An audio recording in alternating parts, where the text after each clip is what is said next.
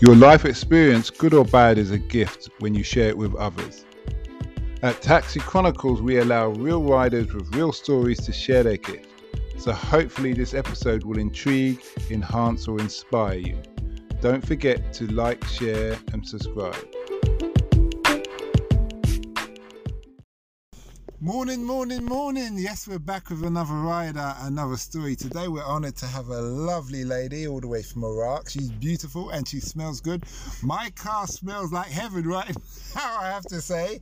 And she's opening a shisha bar. And she's going to explain all about it. And we're just going to have a little chit chat and see how it goes from there. So nice to have you here today. Taylor? Okay, I'm not used to this. Nice to speak. No, I just speak. So tell us. First of all, what brought you to England? Oh, that's a hard question. Very personal. I always wanted to visit London, and for some reason I didn't get a chance. And one day I just packed and I said I'm going for a holiday to London to see how it is. I arrived, I liked it, and I said I will move here to study law. And I just stopped here, and I started studying. Okay, have you been here for long? 3 years now. 3 years, okay. Yeah. So, before we get into the main questions, tell us, what kind of person were you when you were in school? Responsible, very, but party at the same time. A very party girl, but I always make sure I first comply with all my assignments. I cannot leave my family down. It's a culture thing. I have to keep up the standards, yes. Okay, I understand. That's good. So, you're going to open a business. Yes. Tell us why you want to open that business and what motivates you. You know, I love your city. I love London. I have like a relationship of hate and love. And this city, it's a little bit the New York of Europe, in my view. And I see that London is not the best quality life, like in regards to sometimes of food and weather, but it's one of the best for making money, for making business. And I said to myself, a lot of people are making business in this city. I'm not stupid, more stupid than anybody else. I will be one of the strongest in this city. And I said, I will make business here. Okay, that's nice. I'm honest. So You're gonna hear about me. It's just the first of a lot of businesses, inshallah. Okay, yes, inshallah, yes. Okay, so tell us, how is this business going to work? So the idea of why shisha is a very traditional Arabic, how can I say, stress relief time. Okay. But the shisha that I'm going to bring to, at the moment, will be mostly around southwest London, so around Chelsea and Knightsbridge for the moment, until the business will not grow and we will be able to deliver to other friends. But most of our friends and location of parties are there, so we'll be focusing there. We want to try to make a new experience of shisha, like to keep the traditional idea of it, but in a new key of modern party way, you know? Okay. So we don't want to keep it like the traditional old Arabic thing that you can see in Edgware Road, you know? Okay. So the twist is going to be, what, people are going to be smoking shisha and dancing, or they're just going to be... They will have will bring this to private parties, mostly of people that we actually already kind of know, and it will be an interesting shisha. Some tobacco comes also from Russia. The pipes are made half in Egypt and half in Russia. It's an amazing experience of taste, and our chemist, it's an artist. He makes amazing cocktails of flavors into this shisha. He does not reveal the secrets. He does not reveal exactly the quantity and which kind of flavor he puts, but you must try. Not because it's mine. I'm very picky with shisha, and I wait until I've been convinced about it. I want to deliver the best product, because so many people do shisha in London and so many similar services, but this I'm proud of it. People will love it when they're gonna try. So there's a real art to the shisha world because you're speaking about one pipe being made in 2 different countries. Yes, So what different part parts. is made where and why? It's hard for me to explain to you in English, if I must be honest. The part Okay, of well, try. We've got patience. we didn't arrive. But yeah, in regard of the shisha, we basically have the clay head. The clay head in English Mm-hmm. is actually made in Russia. I, I did not order this, like I did not plan this, but the guy that I'm getting the product from, the suppliers, they advise me it's better to be doing there at the moment. It's a better quality for the way it works with the tobacco, but the bottom part of it, it's from Egypt. Even not just for the material, but even for the design, to keep anyway the traditional idea of the shisha. And Egypt, it's famous for having the best pipes of shisha. Okay. So we decided to keep it there. But it's a little update with this Russian clay head. Is Russia known for shisha? Because It start to be, yes. They start to take it on now. They start to take it on, yes, because a lot of Russian as well. I think in London, they start to try to like it. Most of them they smoke it, mostly girls. The girls. To be honest, yes, Okay. in London, and they are doing a very nice tobacco as well.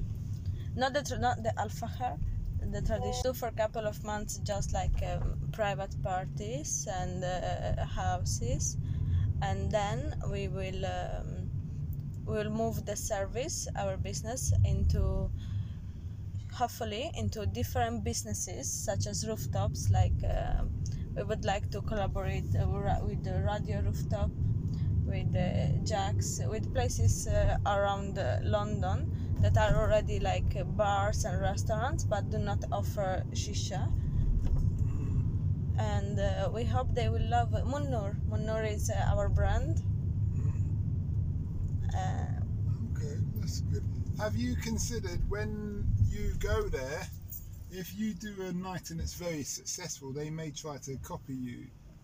They can try, why not? There are a lot of other businesses around the world, like big brands, like we have Cartier, right? Yeah. They make amazing bracelets and are quite expensive, and a lot of people try to make the same but fake. Me personally, I prefer to stay without Cartier if I cannot afford the original one. Yeah. You don't look like you can't afford it though. Yeah. No. Dolce Gabbana traders, huh? No, I'm Okay. very young. So how have you found living in London? I love it. I mean, at the beginning was a bit hard. Was a trauma. A culture shock. Yes. Like a maximum every 15 days I had to come back home for at least 2 days to eat like my mom food, to sleep, to have normal life. Is it? Yeah. Okay. Well, it's So different. every 15 days you flew back to, what is it? To Egypt? Florence. I grew up in Florence, yes. Okay, I've been to Florence. You been? Yeah, with You the like it? With the bridges, with the houses on. Yes. Yeah, I've been to Florence. Yeah, nice. You got the square and everything, yeah. Yes, it's beautiful, but it's very different. It's much more quiet, and it's better quality life, but it's more boring. If you live all your life there, everybody knows you. It's a little bit suffocating. Okay. Oh, so when you come to London, you're free. I would say I was like a naive angel, like, honestly, this city is a game, and you need to understand very fast the rules to don't get eat up by the game. Okay, so I'm a quick learner. Okay, that's good. So I take it you're talking the relationship, the dating game, or just generally? Oh no, generally everything. Which dating? London? Yeah. Which dating app? Oh my god, you guys don't have dating. For me, it's been shock. It was very funny. I didn't know what is friends with benefits. Oh, you didn't know that? Oh, wallah. Oh, well. um, Yeah, friends with benefits. to improve my English, Yeah. the first year when I moved here, I was working weekend in nightclub as a hostess. And we had some regular customers, guys. And obviously, I'm very friendly and I get along with everybody, mostly in my job. And this one guy, my English was very bad still at the time. So I say, "Hello, Noura, how are you?" He came. I said, "Hi, I'm good. Nice to see you." And he said, maybe he was tipsy or something. I don't know. He came out. He was smoking, and he said, "I would love us to be friends with benefits." And I said, "Of course we are friends." I said, "Don't worry." I said, "Every time." And my manager, he heard and he said, "Noura, you know what is friends with benefits?" What the guy said. I said, "I don't know, friends." I said, "Of course I see him anytime. He's all right." He said, "No." He explained to me what was. I felt so sad for him. I said, "What is this city about?" You felt sad for him. That's Yes, and insulted for myself, but very sad for him, because how can you think I'm gonna be your friend with benefit, you idiot? Like Okay. the benefit is just for you, not for me. Which benefit does the woman get from a friend with benefit? It's just the profit of the man, and it's a woman fault in this city. It's not the man's fault. It's woman's fault. It's the woman that ruin things around. There are no any more men. Men does not do any more effort, I can see, for the woman. Oh, I see what you're saying. You're saying because women agree to that kind of thing, it lowers the standards. It's not like they really agree. Like, if you really, as a woman, say, "I just want to have fun," fair enough. I respect whatever you wanna do. But most of the girls, because maybe they like the man, they kind of agree with like, "I'm gonna change his mind." Like, he's gonna get in love with. No, honey, he's not gonna get in love. He's just gonna have fun. And when you're gonna start having drama because you're gonna ask him, "What are we?" after 2-3 months, he's gonna say, "I'm not ready for a relationship. I told you from the beginning." And then they get pissed. Like, "Habibti, this is not how it works. You have to say from the first day, halas, a relationship or nothing, friends, shake hands. Or have fun, but don't complain after." But for a woman, does not exist the fun. A woman, it's emotional at one point. Yeah, I can understand. What did you say to him after that? My English at the time was not good, like, because in that moment, straight away, I get angry. I felt disrespected, like, because I respect you every time you come. I said, and like, I would not expect you to talk to me like this, like, and I never give too much confidence anymore to him. And it was like the really beginning time, and then I understand, guys, and then I said, okay, now I'm gonna show to all of you. And I became more mean, more direct, but I'm always very friendly with everybody. But when you say you became more mean, how? Because when I arrived, I was so sweet, so sweet. But now, sometimes because people loves to joke in this city, and I'm very good at jokes. Like, if you wanna laugh, okay, let's laugh. I will make you laugh. But at the end, they will laugh about themselves, because nothing is going to happen. Okay. But not rude, never rude. Yeah, I see that Arab culture is very polite. I had this guy from. He was from Saudi. I picked him up in a taxi, but we met up a couple of times and what have you. And I was explaining to him that he's always apologising. He's very respectful. Yeah, and open his hand. Wears his heart on his sleeve. Yes. So, and I said, you can't be in London in most circles and live like that. You've got to harden up. Got to be kind of say what you want and go for what you want. If you see what I mean. Yeah, I see what you mean, but let me explain you one thing about this kind of culture.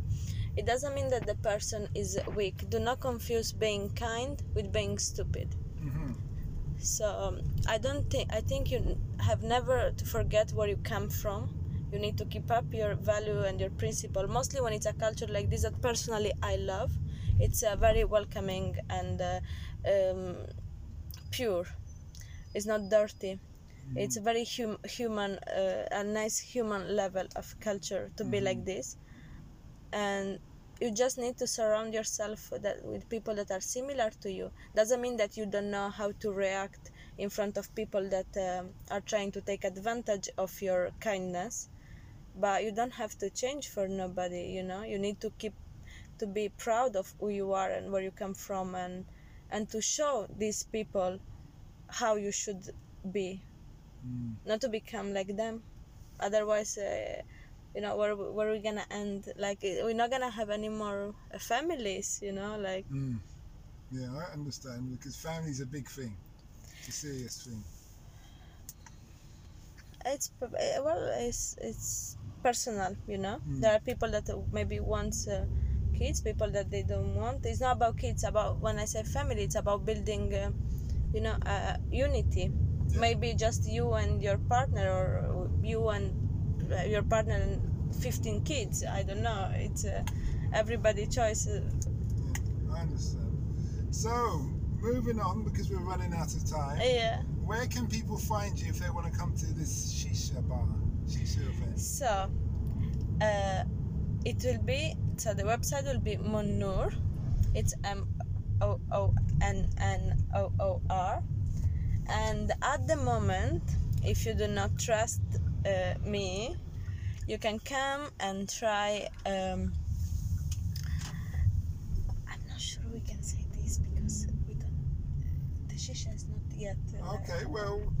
But you can. What I'd say is this. I mean, we have a little. You can come to my house. You can come to my house at Taboo Lounge in Chelsea. Okay. Well, how about this? What I would say to the listeners here is that leave your email address on the website. There's going to be a place where you can leave your email address if they're interested in your services. You'll get back to them and you can organise a tester. Oh, definitely. Okay then. We can do that. Thanks a lot for that. Thank you. And we wish you well. Thank you so much.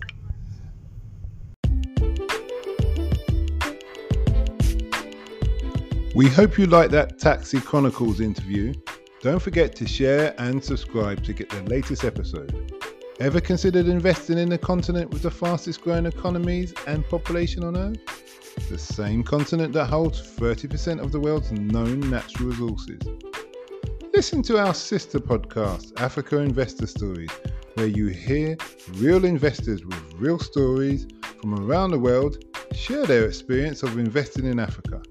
We post Monday and Thursday at 10 a.m. British Standard Time.